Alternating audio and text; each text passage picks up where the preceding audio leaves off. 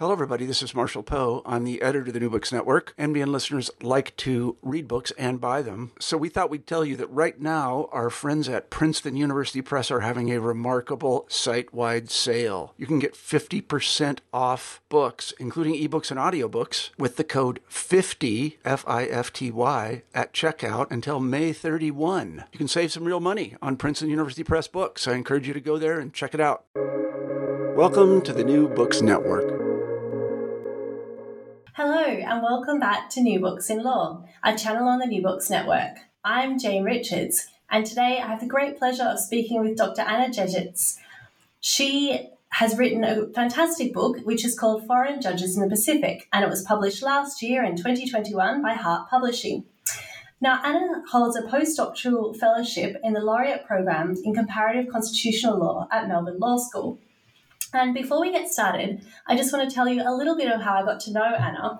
So I first saw her speaking at a conference when I was a PhD student at the University of Hong Kong. And so she was speaking at the ICON-S conference, which is the International Society of Public Law.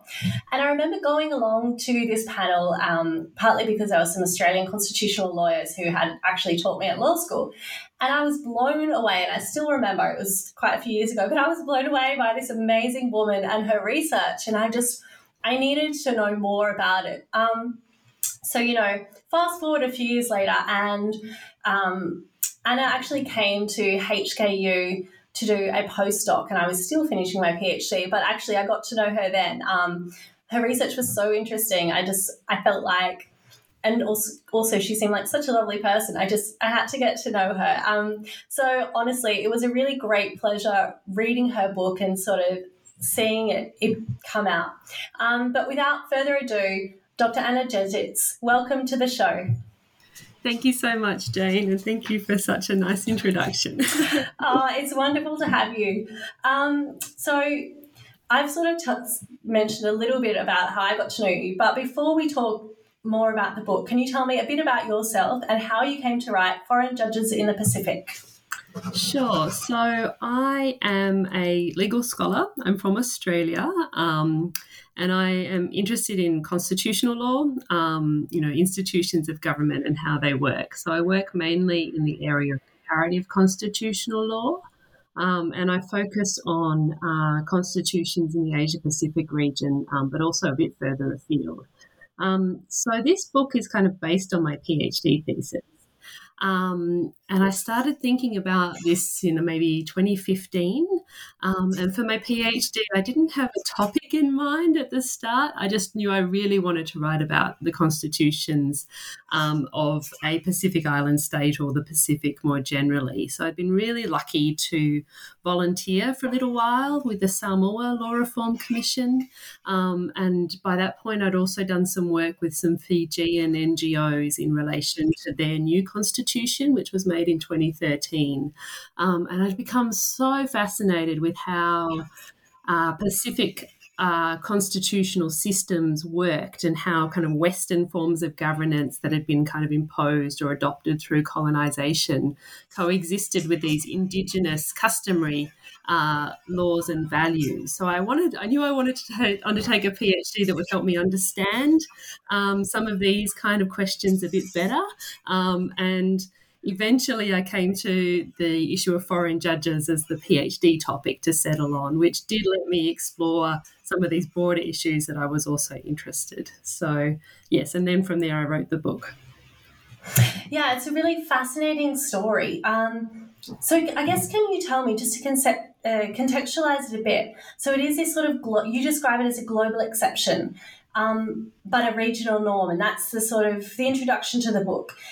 Can you tell me about this global exception regional norm of foreign judging in the Pacific? Yeah, so I kind of, I think what I mean by this can be summed up in kind of some of the typical reactions that I would get when I was explaining my research to people over the years. So I would talk to academics and people who weren't from the Pacific, especially people from Europe and the Americas. And I'd say, I'm researching foreign judges in the Pacific. And they'd be like, what do you mean? And I go, well, there's a lot of non-citizens who are sitting on the benches of courts and deciding constitutional cases all across the region. And their reaction would be like, what? How can that even be possible? I never knew such a thing could happen. And it, maybe, their reaction was it could never happen at home for them. How can judges not be drawn from the jurisdiction? But then on the other hand, when I would go to the Pacific countries, or when I talk to lawyers and students and others from those countries, their reaction to my topic was like, well, yeah, foreign judges, what about it? They've been sitting on our courts for ages. It's just normal practice. That's just how it works. And so this kind of disjunct was fascinating to me. So we've got this kind of exceptional practice in global experience, if you like, particularly when you're talking to people from countries that tend to dominate conversations in comparative law.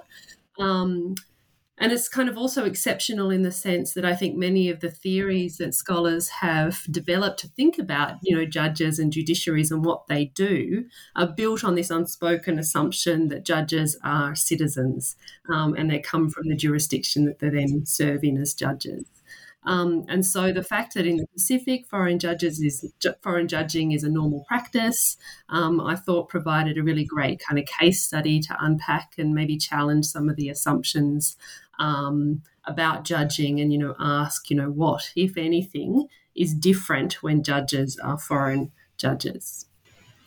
Yeah, I found that, I know personally when I arrived in Hong Kong, I found that really fascinating that, for example, the courts in Hong Kong, and I know that's not the subject of your book, but it is something that you do touch upon. So there are these non-permanent judges in Hong Kong who are not local judges. And I was just I just found it fascinating and really bizarre coming from Australia because, as you say, the sort of working assumption is that's just not possible. It seems really strange. So Can you tell me about some of the rationales for foreign judges in the Pacific or just generally?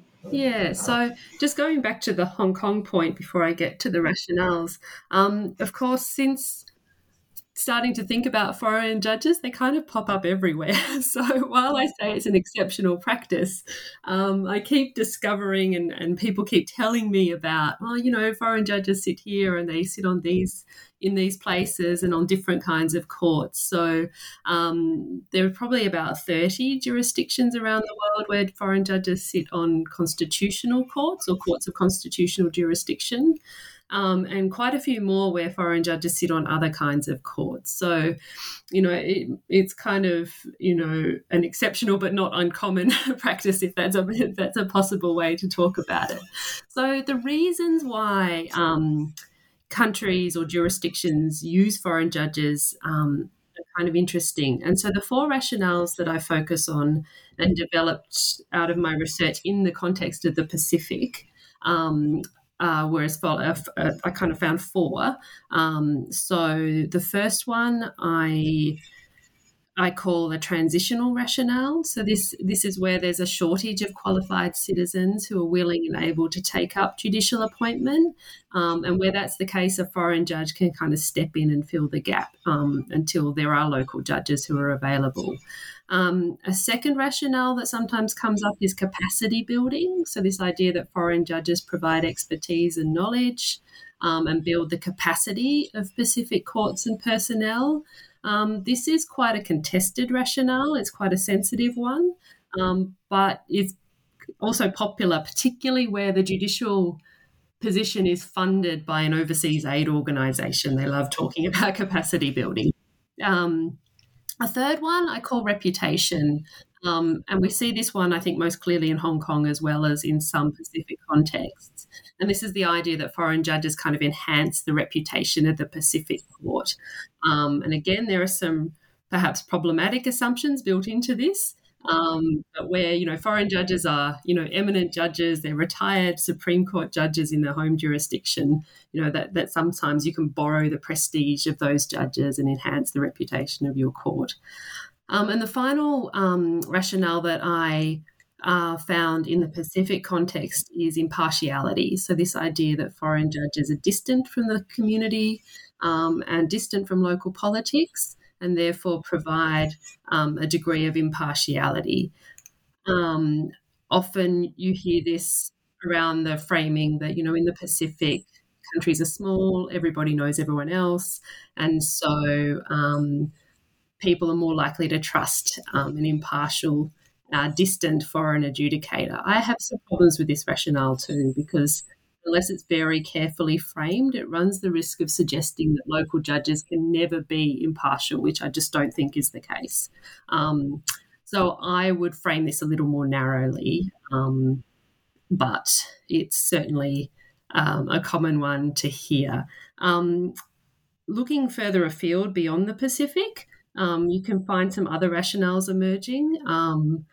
So foreign judges are used in post-conflict state-building contexts and deeply divided societies like Bosnia-Herzegovina. But those rationales don't come out as clearly in the Pacific region.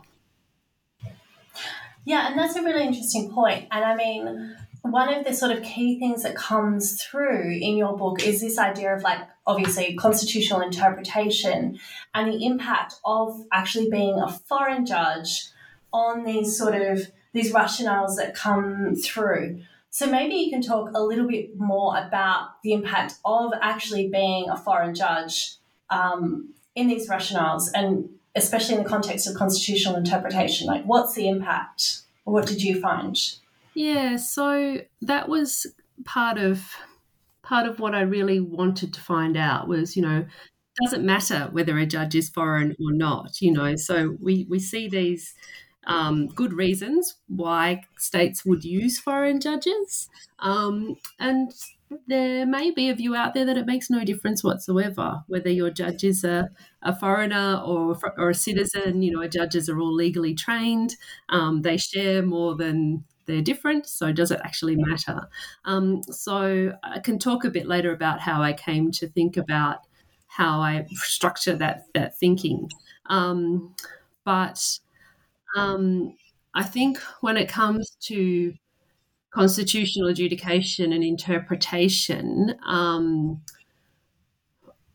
there are some assumptions about the kinds of knowledge that citizens bring, or local judges bring and foreign judges perhaps don't bring, and assumptions about different knowledge that they themselves have. So that was one of the things I found really, really interesting, where you wrote about sort of the interpretation of local culture in cases, and this sort of arguable an assumption around like a knowledge gap. Yeah, exactly. So we think that, depending on your theory of constitutional interpretation, and I won't bore you with all the theoretical stuff. No, it's interesting. There's different ways in which different judges subscribe to different views about how a constitution ought to be interpreted.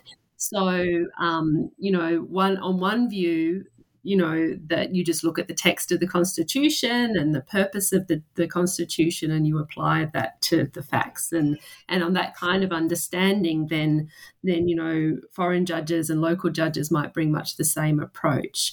But then on other kind of understandings of what judges do when they interpret a Constitution, it might become important to look to the social context. It might become important to look to underlying values of the legal system. And generally speaking, I think we can assume that local judges might have access to that kind of knowledge in a kind of closer, more intimate way than foreign judges would. And so in my research, I read a lot of constitutional cases that had been decided by Pacific courts that were comprised of foreign judges only, or of a mixed bench of foreign and local judges, and also, decisions of local judges. And, it's very hard to come up with a very clear difference between them all. But one thing I did notice was that Pacific courts in general take quite a textualist approach to constitutional interpretation, and that they draw a lot on common law ideas to interpret constitutions. And I think that kind of fits with the use of foreign judges in this context, in that it's understandable that foreign judges would draw on those two things that they have more knowledge and skills and experience in, rather than turn to those more kind of less accessible ideas of values and community standards. Yeah, so that's interesting. So then would you say, like in your assessment and in your research, you can sort of reflect upon this sort of knowledge sharing in the development of law in the Pacific? Yeah, so that's kind of the flip side. So while I think that foreign judges have what I call this knowledge gap when it comes to local conditions, which include local customary law, they also bring something. They have a knowledge reach, which is knowledge of their home jurisdiction and how their own constitutional systems work, but perhaps also other ones. I mean, a lot of foreign judges work across many jurisdictions. So in a sense, you can see how foreign judges might help to develop the law of the Pacific state by drawing on comparative experience. And that's often said to be a value of having foreign judges, particularly in the early years of a legal system, when courts have just been established and the law is not as developed, the local law is not as developed. But also you can see some risks with this approach too. So judges are like anybody. We all bring our own assumptions to the problems that we deal with. And there's some really interesting cases where you see judges from different jurisdictions interpret the same problem and the same legal provision, but bringing their assumptions about what it is that this role or concept should be, depending on whether they're from Australia or New Zealand or the UK. So you do see how foreign judges can kind of bring their own baggage, if you like, to the Pacific context, which may not be a problem, but it can be a problem, particularly if the Pacific countries made a real effort to localise and indigenize and develop a constitutional system that's appropriate for their context, which then judges should really respect. Yeah, no, and I really, just jumping ahead a little bit in the book, because there was a really fascinating quote, and please correct my pronunciation, but it was Sir David Baragwanath, I think, and he's a judge from the New Zealand Court of Appeal, and he was serving in Samoa. And so bringing this sort of idea of the two dimensions of knowledge together that, judges are expected to have, you sort of said they are, and this is what you write in the book, they're expected to have a technical knowledge of the law and a knowledge of the social and political context within which the law operates. And so then quoting Sir Baragwanath, he said that in his experience. So he said, "It is a real problem of which my first serious experience was as counsel before the Waitangi Tribunal in the Muruhawena," and again, I'm sorry about the pronunciation, "the Muruhawena fishing case. When the enormity of the case dawned upon me, deprivation of the 5 tribes' access to fishing rights from being the wealthiest tribes in New Zealand to the poorest. I lost a stone in a week. It was my task to get inside their minds and look through their eyes in order to equip myself to represent them. I was looking across a cultural and racial divide at what my people had done to theirs. I had a similar challenge presiding in the Court of Appeal of Samoa, parachuting into other society with the responsibility for interpreting their constitution and administering justice according to their culture and their values. It is burdensome and impossible to achieve completely, but one's task is to try." So is there a sort of a way that you found that foreign judges, both foreign and local judges, are able to confront their limits in knowledge of the law and the communities that they represent? So I included that quote because I found it a really honest and very kind of humble expression about the difficulties of being a judge, whether you're at home and abroad. And it kind of makes the point that even citizen judges in their home jurisdiction can be, in a sense, foreign, especially when the court created out of colonisation is called upon to adjudicate Indigenous peoples' laws. So I thought it was a very personal and, rounded explanation of what judges and lawyers do, and shows that the law is not always clear. It is open to interpretation according to the values and culture of the people, and that judging is a very difficult thing to do. I think I'm not, and I work very hard in the book not to be critical of foreign judges. I think that they do a very challenging job. And so I didn't want to seem, hypercritical or suggest there's a right way and a wrong way to decide constitutional cases when the reality is far more complex. So I think that that foreign judging, whilst maybe a niche kind of issue and only of concern in the Pacific, really opens up this broader issue that confronts judges everywhere, which, as you put, is the limits of their knowledge of law and the communities they represent. And so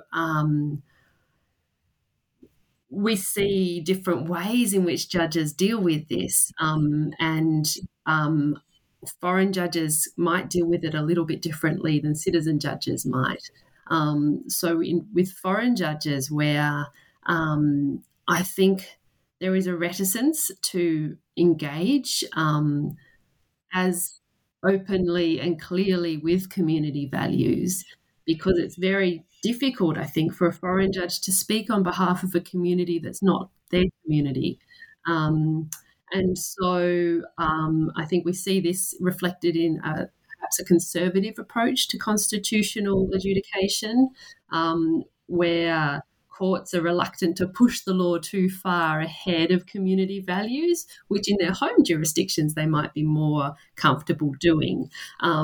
And of course, this is all covered by the caveat that courts everywhere are quite conservative, and that there are exceptions. It's very difficult to generalise one particular approach to constitutional interpretation when judges each have a different approach and their approaches change over time, and all of those kind of issues. And I guess then that sort of raises a question then. Who are the foreign judges that we're talking about? So this was part of my my project, was to work this out. There is no list. There is now that I've written the book, there is. But when I started, there was really no kind of data on who judges were, how many foreign judges there were, and how they all end up in the Pacific. So statistically, the most common profile of a foreign judge is that they're Australian or New Zealand, that they're male, and they kind of have judicial experience. So this is the kind of average picture of a foreign judge. In terms of numbers, there are about... Sorry, let me go back. In terms of numbers, there is... So I just looked at a 20-year period, from 2000 to 2019, and I looked at 9 countries in the Pacific region. So I looked at Fiji, Kiribati, Nauru, Papua New Guinea, Samoa, Solomon Islands, Tonga, Tuvalu, and Vanuatu. So that's the kind of scope of the research. So across these 9 countries over that 20-year period, there were about 225 foreign judges out of about 30 judges as a whole across the region. And of course, there's different variations across different countries. Some have, 100% foreign judges. Some have only, 60. Some have 30%. So there's different proportions across different countries. And of course, quite a lot of turnover and change over those times. So in terms of who they are, while I said that common profile is, Australian, New Zealand citizen male with judicial experience, there is quite a lot of diversity around this as well. So there are judges from the United Kingdom who have served in the Pacific. There's some intra-regional recruitment. So judges from one Pacific country might serve in another Pacific country. There are some African judges from common law states from the African continent, and there are a lot of Sri Lankan judges who serve in Fiji. In terms of professional background, I think we often assume that foreign judges are mostly retired judges who kind of want to continue to work after they retire in their home jurisdiction. And this is certainly true. But in addition to that, you have a lot of foreign judges in the Pacific who are serving current judges in their home state. And you've also got quite a few foreign judges who have been recruited directly from legal practice, either in their home jurisdiction or occasionally abroad. So the professional background is quite diverse. In terms of gender, there is not much diversity at all. I think over that 20-year period, there were 16 women foreign judges, so about 7% of the cohort. And so then it just sounds like such an immense task. So how did you do it? Like, can you tell me about your methodology? It sounds huge. Yeah. So the methodology for this kind of descriptive element, describing what was actually happening, was kind of really important because I just had a lot of unanswered questions. How does foreign judging work in practice? And who these judges were. So there was a real gap in the record about who had served as foreign judges in the region, and again how many there were and the proportions in each state. And this took quite a bit of work. So in Australia or the United Kingdom, for example, it's pretty easy to get a list of who served on a court. It's either available on the website or there are law reports that list the judges. But this kind of data is not so easily accessible in the Pacific. So I ended up auditing all the judgments of these courts over the 20 years to identify the names of judges, and then cross-referencing all these names with notices of appointment, media reports and judicial biographies and memoirs to get both a list of the judges on the courts and then to work out who was a foreign judge and where they were from and what they did beforehand. So it was kind of an immense task of judicial biography in a way. And I'm sure there are judges that I missed in this process. The other part of the descriptive element, which we might get to talk about a bit more later, is how this practice actually works. How does it? How is it that a judge who's working in Australia ends up working in the Pacific for some of his or her career? And so to answer those kind of questions, I did quite a few interviews with judges and also with officials who were involved in recruiting judges to Pacific states. And so then when there is this sort of, not necessarily a tension, but, there's foreign judges who've worked previously or are currently serving on their home country sort of bench, and then they come and work also on this foreign bench at the same time. Is there any significance of nationality that you found? Yeah, definitely. So I think the significance of nationality will come up for any judge, but when you're talking about a judge who's a current serving judge in their home jurisdiction and is then working abroad, you get kind of interesting questions about how to balance the responsibilities, which ones come first, to the Pacific state or to the judge's home state. So, of course, there's some practical questions to deal with. So a lot of the judges that I know in this situation will take leave from what is their home court, their home full-time court, so that they can serve in the Pacific. Some do this in their annual leave. They spend their holidays working in the Pacific. Others will take a kind of, 1 or 2 year secondment. So they retain their position in New Zealand or wherever and then spend a couple of years in Vanuatu. And some courts actually sponsor this actively. They've set up these relationships between courts to allow for secondments. But in all cases, I guess a serving judge will need permission to serve overseas. It's kind of like taking on outside employment. And usually there's no problems with that. The head of jurisdiction, some are more receptive to their judges going overseas than others, but usually they just give their permission and they work something out. The really difficult questions arise when maybe professional ethical obligations come into play, or where the overseas jurisdiction becomes a little bit controversial. So these are quite difficult to navigate. So one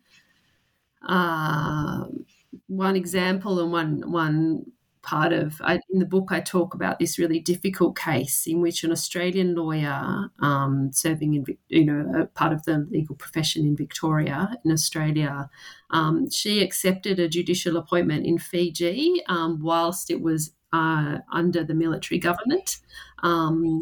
And so this government had come to power by coup. It had set up an interim military government. It had fired all the existing judges and was now hiring new judges to fill the courts.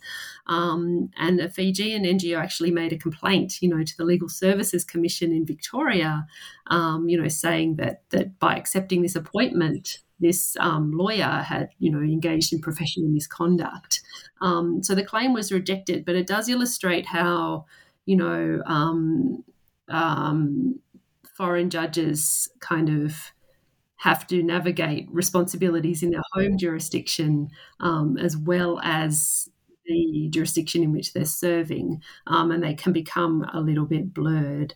I think for judges too, there's a sense in which they feel that they're representatives of their home jurisdictional court.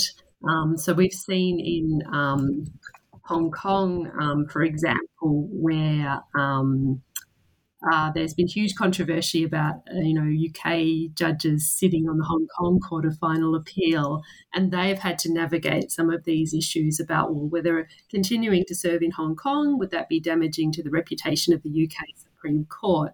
And, different judges come up with different answers.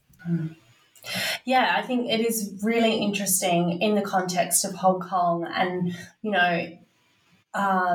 it offers some sort of commentary perhaps on the sort of rule of law and constitution in Hong Kong as it sort of currently exists.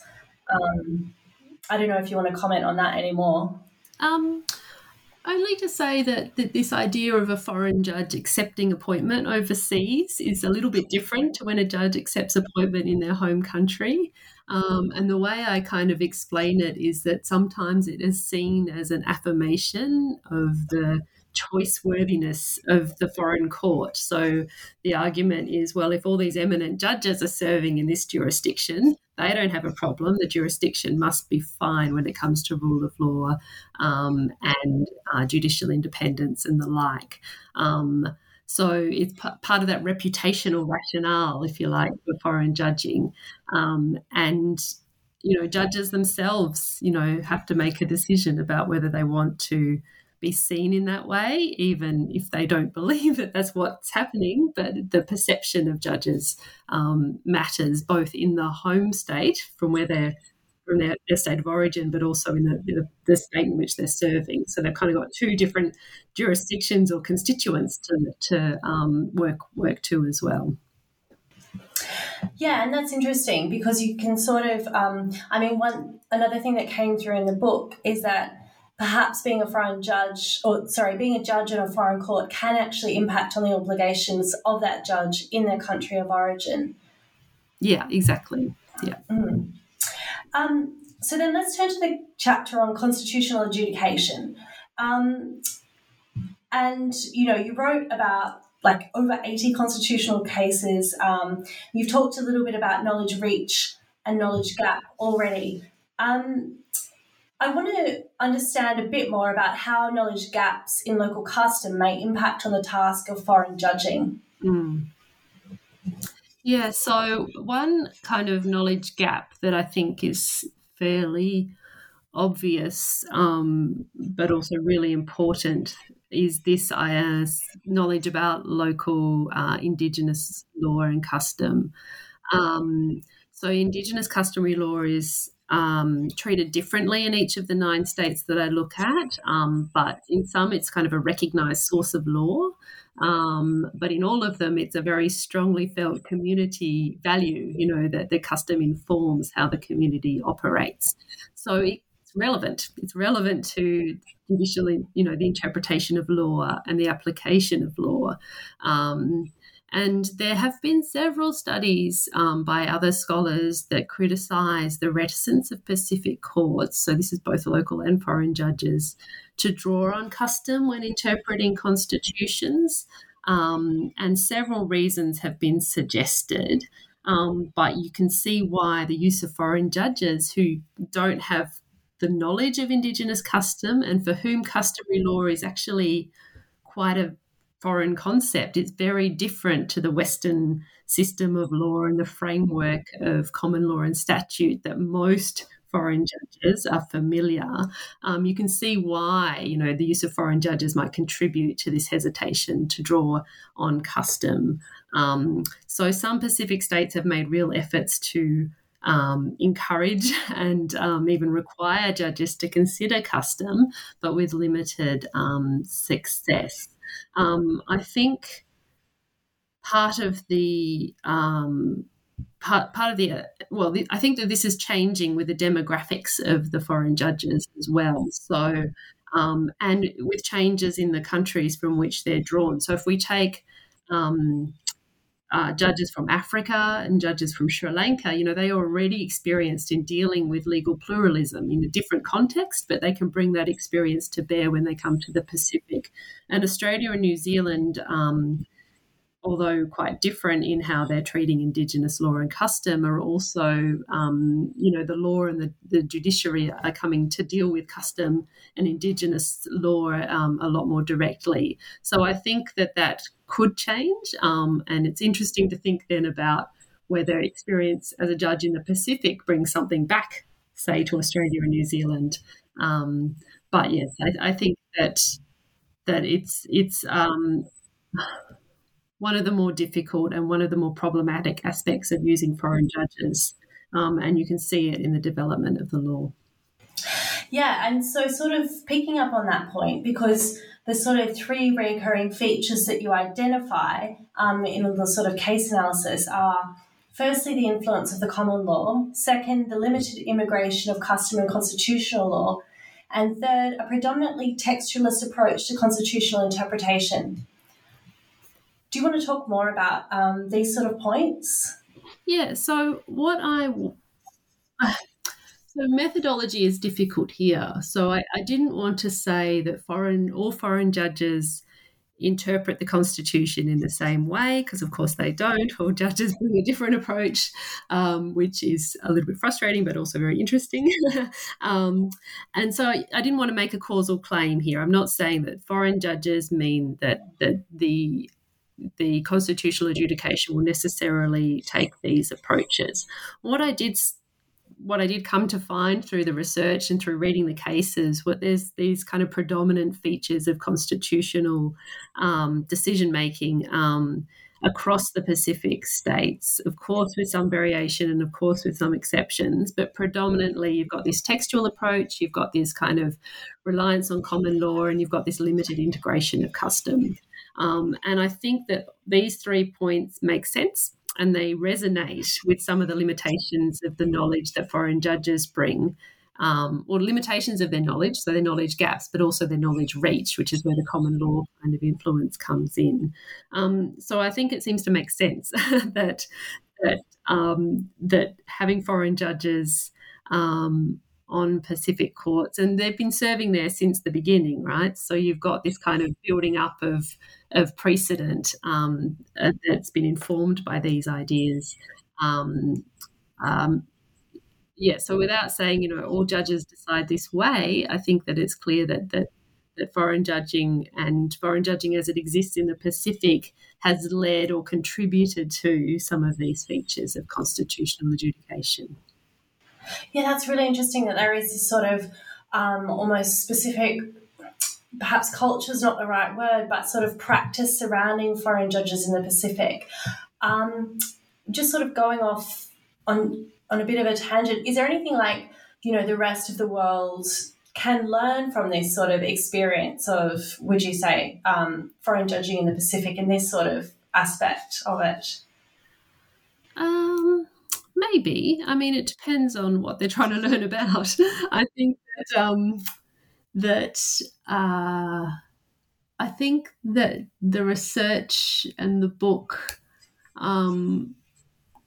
what I hope it shows is that nationality of judges, for various reasons, and not just in relation to constitutional adjudication and knowledge, but for the other reasons that I discuss about representation and connection to people, I think it's not so much that you can learn from foreign judges. I think the lesson to be learned is that the nationality of the judge is important. It's not everything, but it's important. And depending on what kind of judiciary you want, you might want to attribute more or less importance to nationality of your judges. I think that's the broader lesson. Yeah, no, and I think that's a really interesting point. Is there then a role that local judges play in sort of bridging the gap in this area? Yeah, definitely. So in several of the Pacific states, foreign judges either sit on a court alongside local judges, or they sit on appeals from decisions decided in a court below by local judges.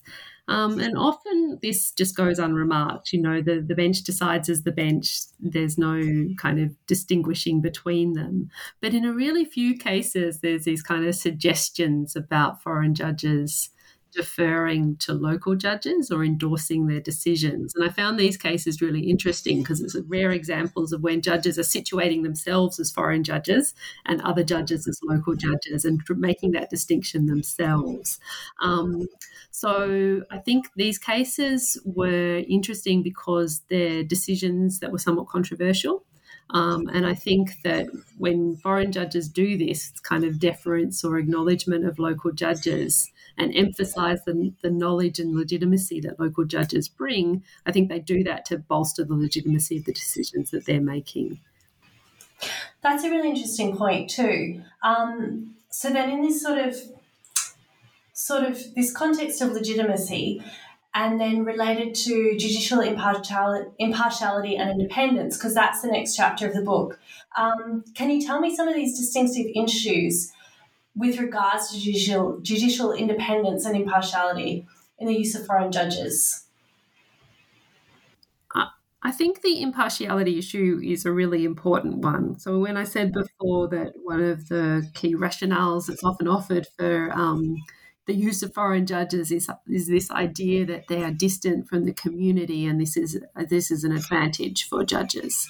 And I think what I was trying to do in this chapter is kind of explode this myth of impartiality a little bit, because this is a really common claim. It's made within Pacific communities. It's made by those outside the Pacific. And I think that there are a few problems with it, and how it and the implications of it are also problematic. So I think part of the problem is that this kind of argument about impartiality is kind of far too broad an approach. So in common law jurisdictions, when, you've got this legal test for bias, which govern when a judge can sit on a case or not, it's usually confined to a direct and personal interest in the case. It doesn't extend to general identity characteristics or membership of a group. Every judge has a nationality, every judge has a race and cultural affiliation, if you like, and the claim that a judge might be partial on that basis, would kind of disqualify most judges from most cases. So I felt uncomfortable with the kind of framing of this impartiality test as it applies to foreign judges in the Pacific. I think, too, this assumption that foreign judges are neutral and local judges are not is kind of perpetuating some colonial stereotypes about the capacity of Pacific peoples for self-government. It really diminishes. Well, the risk is that it will diminish the reputation of local judges, who do recuse themselves, who do what they can to demonstrate impartiality in ways that are appropriate to small Pacific communities where there are extensive family connections. There's this great case in Samoa where the judge actually said, well, I have an extended family relationship to both parties in this case. What do you want me to do? And he ended up on the case because, he declared the interest, and it's accepted that in Samoa, extensive kin relationships like this occur across the spectrum of government. So there's a different kind of context in which these decisions have to be made in the Pacific. So I think, of course, it makes sense. If a local judge has to recuse themselves and there's no other judge available, recruiting a judge from outside, just makes perfect sense. And there are examples of that. So there's a case in Vanuatu where I think the former chief magistrate was sort of challenging his dismissal and making claims about defamation against other members of the court. And of course, in that situation, when all the judges of the court are kind of conflicted, that bringing in a New Zealander judge, made great sense. But I don't think that kind of is enough to provide a rationale for a widespread preference of foreign judges over local judges, which is sometimes how this is framed. The second issue that I see with this kind of emphasis on the impartiality of foreign judges is that it kind of overlooks some of the threats to the independence of foreign judges themselves. So the greater threat, I think, in the Pacific is that most foreign judges, not all, but most, are appointed on short renewable contracts. And of course, this is a great big red flag for judicial independence usually, because the concern is that when your contract is renewable, that you will decide cases or be influenced to decide cases in favour of whoever's responsible for the renewal of the appointment. So this kind of threat to judicial independence of foreign judges themselves is kind of routinely downplayed, if you like, in Pacific courts and other courts where foreign judges are used. It's always said, but it's necessary to appoint foreign judges for short terms. And, the reputation and integrity of the judge mean that, there's no question about their deciding cases to favour one side or the other because their integrity is, impeccable. And I think neither claim really stands up to generalizable scrutiny, so it might be said that the risk of undue influence doesn't arise as sharply for foreign judges who are sitting judges or retired judges in their home state. I think the risk does arise when you've got a judge who's been appointed from the legal profession and might want to, remain a judge. And so there's that kind of issue. There's also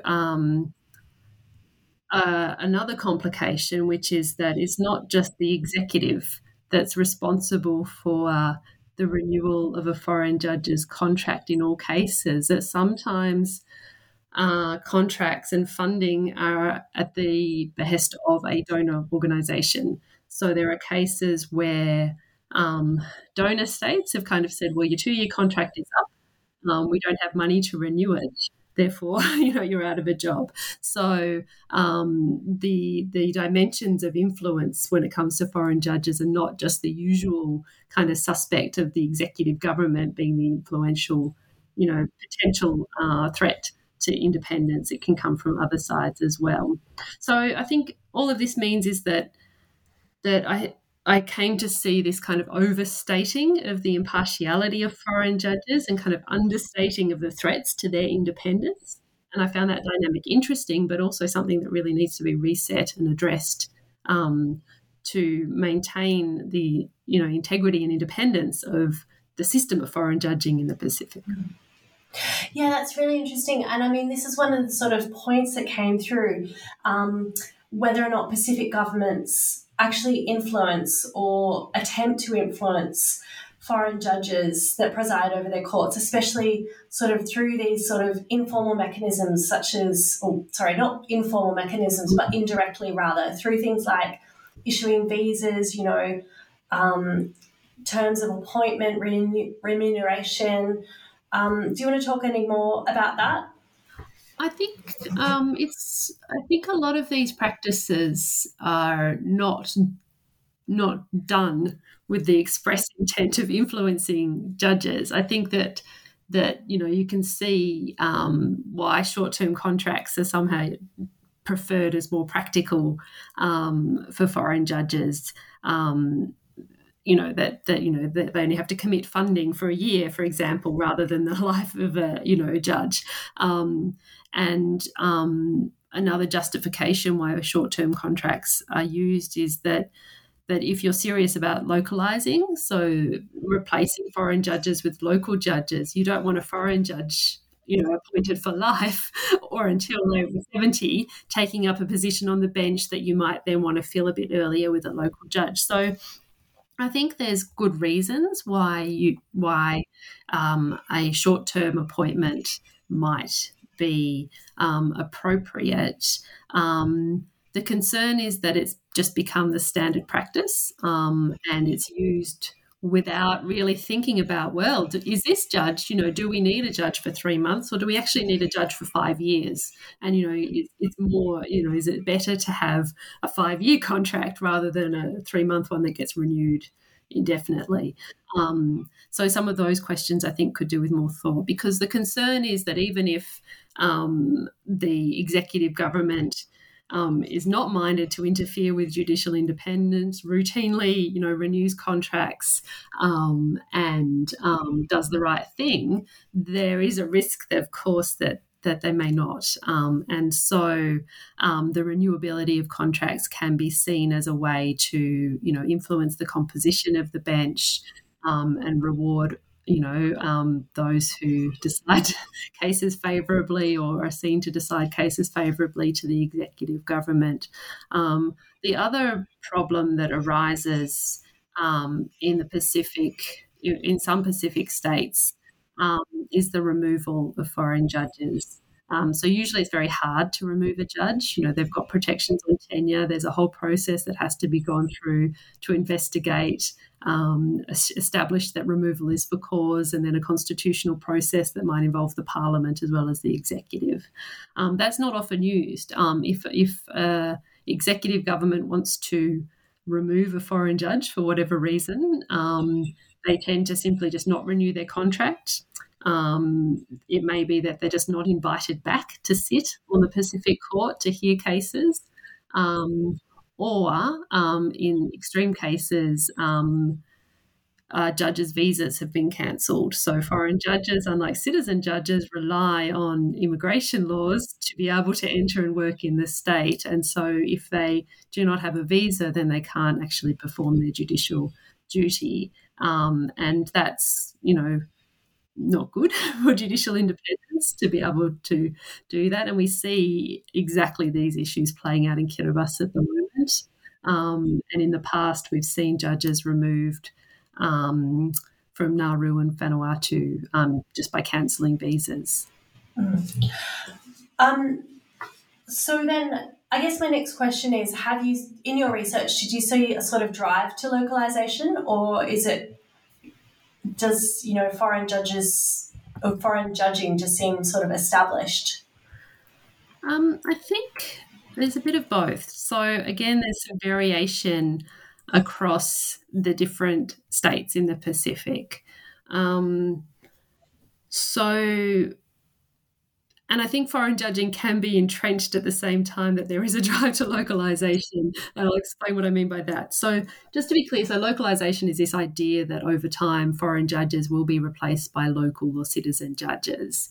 And I guess the starting assumption when Pacific states became independent and were setting up their courts was that, over time, more of our citizens will become lawyers, they'll study and get a legal education, and so then we'll have a greater pool of people to draw on to fill the bench. And so this is kind of what's happened in Papua New Guinea, which is by far the largest of the Pacific states that I look at. It has the largest legal profession, but also the largest population. And you can see that most of the judges of the Supreme and National Courts in Papua New Guinea are now Papua New Guineans. But there's still a very small number of foreign judges that they use. They tend to be people who have worked as lawyers in Papua New Guinea, who are then recruited to the bench, so kind of on that borderline between foreign and local in a way. But also some Australian judges of the federal court serve on the Papua New Guinea Supreme Court. So even though I think Papua New Guinea could be completely localised its courts could be entirely made up of Papua New Guinean citizens It's not. And the reasons given for that is that this kind of building these relationships with other courts is important to the Papua New Guinean court. And another reason too is that they value some of the particular expertise that foreign judges bring. So things like complex commercial matters, which, mining company litigation, some of these kind of matters are things that the Papua New Guinean court and the Chief Justice feels, they can really benefit from using foreign judges who have direct experience of such matters in their home jurisdiction. So there is this sort of sense that so Papua New Guinea is pretty much, very much on the way to localization. Some of the other states are varied, and there are a range of reasons, why localization occurs and how it proceeds. One is just political will, whether the executive wants to localise and whether the courts want to localise and whether the legal profession want to. Sometimes the barriers are simply things like judicial pay and conditions, that lawyers can have a better life and earn more money as lawyers and don't want to take up judicial appointment. And then in some cases, localisation is really impeded. And Fiji is an example of this, where there were a greater proportion of Fijian judges serving 20 years ago than there are today. And I think there is an example of perhaps the misuse of the appointment of foreign judges on short-term contracts. So in Fiji, the law says that the constitution says that foreign judges must be appointed on 3-year terms, but citizen judges must be appointed until an age of retirement. So there are very few Fijian judges and a lot of foreign judges serving on 3-year renewable terms. And I think that kind of process has impeded localisation. The rhetoric from the Fijian government is that judges are all appointed on merit, and merit is, blind to nationality. So they kind of use this argument to justify judicial appointments. But behind it is this concern that they're misusing the renewability of short-term contracts. And that's like a really fascinating point and like examples that came through in the book. And that's, I think, something that for me, I really enjoyed reading about all of these different examples and seeing how it plays out in different Pacific courts. So Anna, bringing all of these points together, your final chapter is called A Transnational Profession and Practice. I'm wondering, do you have any key takeaways from your book? So I think the key takeaway is that by looking at, how foreign judges decide cases, these questions about impartiality and independence, and also something that we haven't talked about, which is fine, but also this idea that foreign judges are less likely to be seen as representing the people or the community. So all these factors kind of come together, and I say that we are more likely to see foreign judges, and they're more likely to see themselves as kind of representatives of this profession. They've got legal skills, they've got judicial skills, they've got transnational, international experience. So they've got these transferable skills that allow them to be judges at home and somewhere else. And, you see the threads of this idea in all of the factors that we've discussed here today. This technical common law approach to constitutional interpretation kind of emphasizes expert legal knowledge and skills, and this emphasis on impartiality kind of links to this idea of judging as a profession with professional values. Impartiality is one of those. So I think that this is what I mean by a transnational profession and practice. So that instead of this emphasis on judges as representatives of the people or the state, or, judges as Samoan judges or judges as Australian judges, we see this kind of judging as a more transnational profession. And I think the effect of this is kind of twofold. So the first is that the emphasis on these kind of professional qualities means that some of the things that judges lack, like a sense of allegiance, a sense of responsibility to the community that come with membership and, intimate knowledge of the community are somehow less, they're covered up, they're less important because we've got professional values coming to the fore. And this kind of grounds the legitimacy of foreign judging, but also the idea that professional skills are transferable across jurisdictional boundaries. And this sort of underwrites the practice and success of foreign judging. So I think that the key takeaway from the book is that the nationality of the judges on courts, constitutional jurisdiction matters, that it does make a difference whether or not a judge is foreign. And that this matters in the Pacific when thinking about foreign judges, but this also matters in other countries when just thinking about judges. And it helps to explain or understand why, in some states, the appointment of a foreign judge is, not possible. It's unlawful, it's just inconceivable. And then in others, why it's accepted practice. And I guess I'd like to emphasize that it's kind of by studying Pacific states, which are often overlooked and excluded from comparative study, and really examining constitutional systems on their own terms that kind of make these insights possible. So I guess the other key point I'd like readers to take away from the book is that the constitutional experience of all states, even the small ones that are overlooked in the literature, can and do make a huge contribution to kind of theoretical and global understandings of constitutional practice and theory, and that they really do deserve our attention. Yeah, and that's wonderful. And actually, I think that's what initially drew me to your work, that these sort of under-researched areas that aren't often a feature of comparative constitutional law, it does matter, and these lessons actually do matter, and they are really broadly applicable. It was such an enriching book. So thank you so much, Anna. No, thank you so much for sharing it. But just before you go, I've taken up a lot of your time. Can you tell me what you're working on now? Sure. So it may not surprise you that it's more foreign judges, but I'm taking the study global. So with Simon Young from Hong Kong University, I'm co-editing a handbook of foreign judges on domestic courts. And it's a really exciting project that brings together judges and academics who are writing about the use of foreign judges on all kinds of courts, not just constitutional courts, in over 30 jurisdictions across the world. And thinking about different kinds of courts, like foreign judges on international commercial courts, international criminal courts, and anti-corruption mechanisms, as well as some of the constitutional issues that we've talked about today.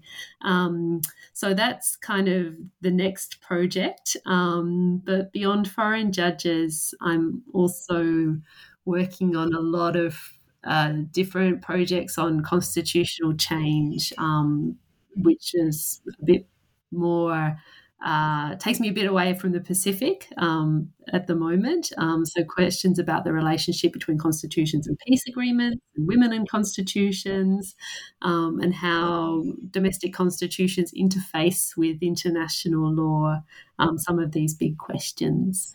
But of course, I'm still interested in the Pacific and how constitutions work there, and in particular looking at questions of how constitutional histories about how constitutions were made and drafted, affect how they've been interpreted by foreign judges later in the history of the states. You sound exceptionally busy. Even just as you talked about the first project that you're working on with Professor Young, I got a bit frightened thinking about 30 looking at 30 different jurisdictions. But yeah, it all sounds really fascinating, and hopefully we can invite you back and Professor Young as well to talk about that new book. It'd be fantastic. Yeah. So just to sort of bring it together. I'm Jane Richards. I've been speaking with Dr. Anna Djedjes about her book, Foreign Judges in the Pacific. It was published by Heart Publishing in 2021. This is the New Books Network, and you've been listening to New Books in Law.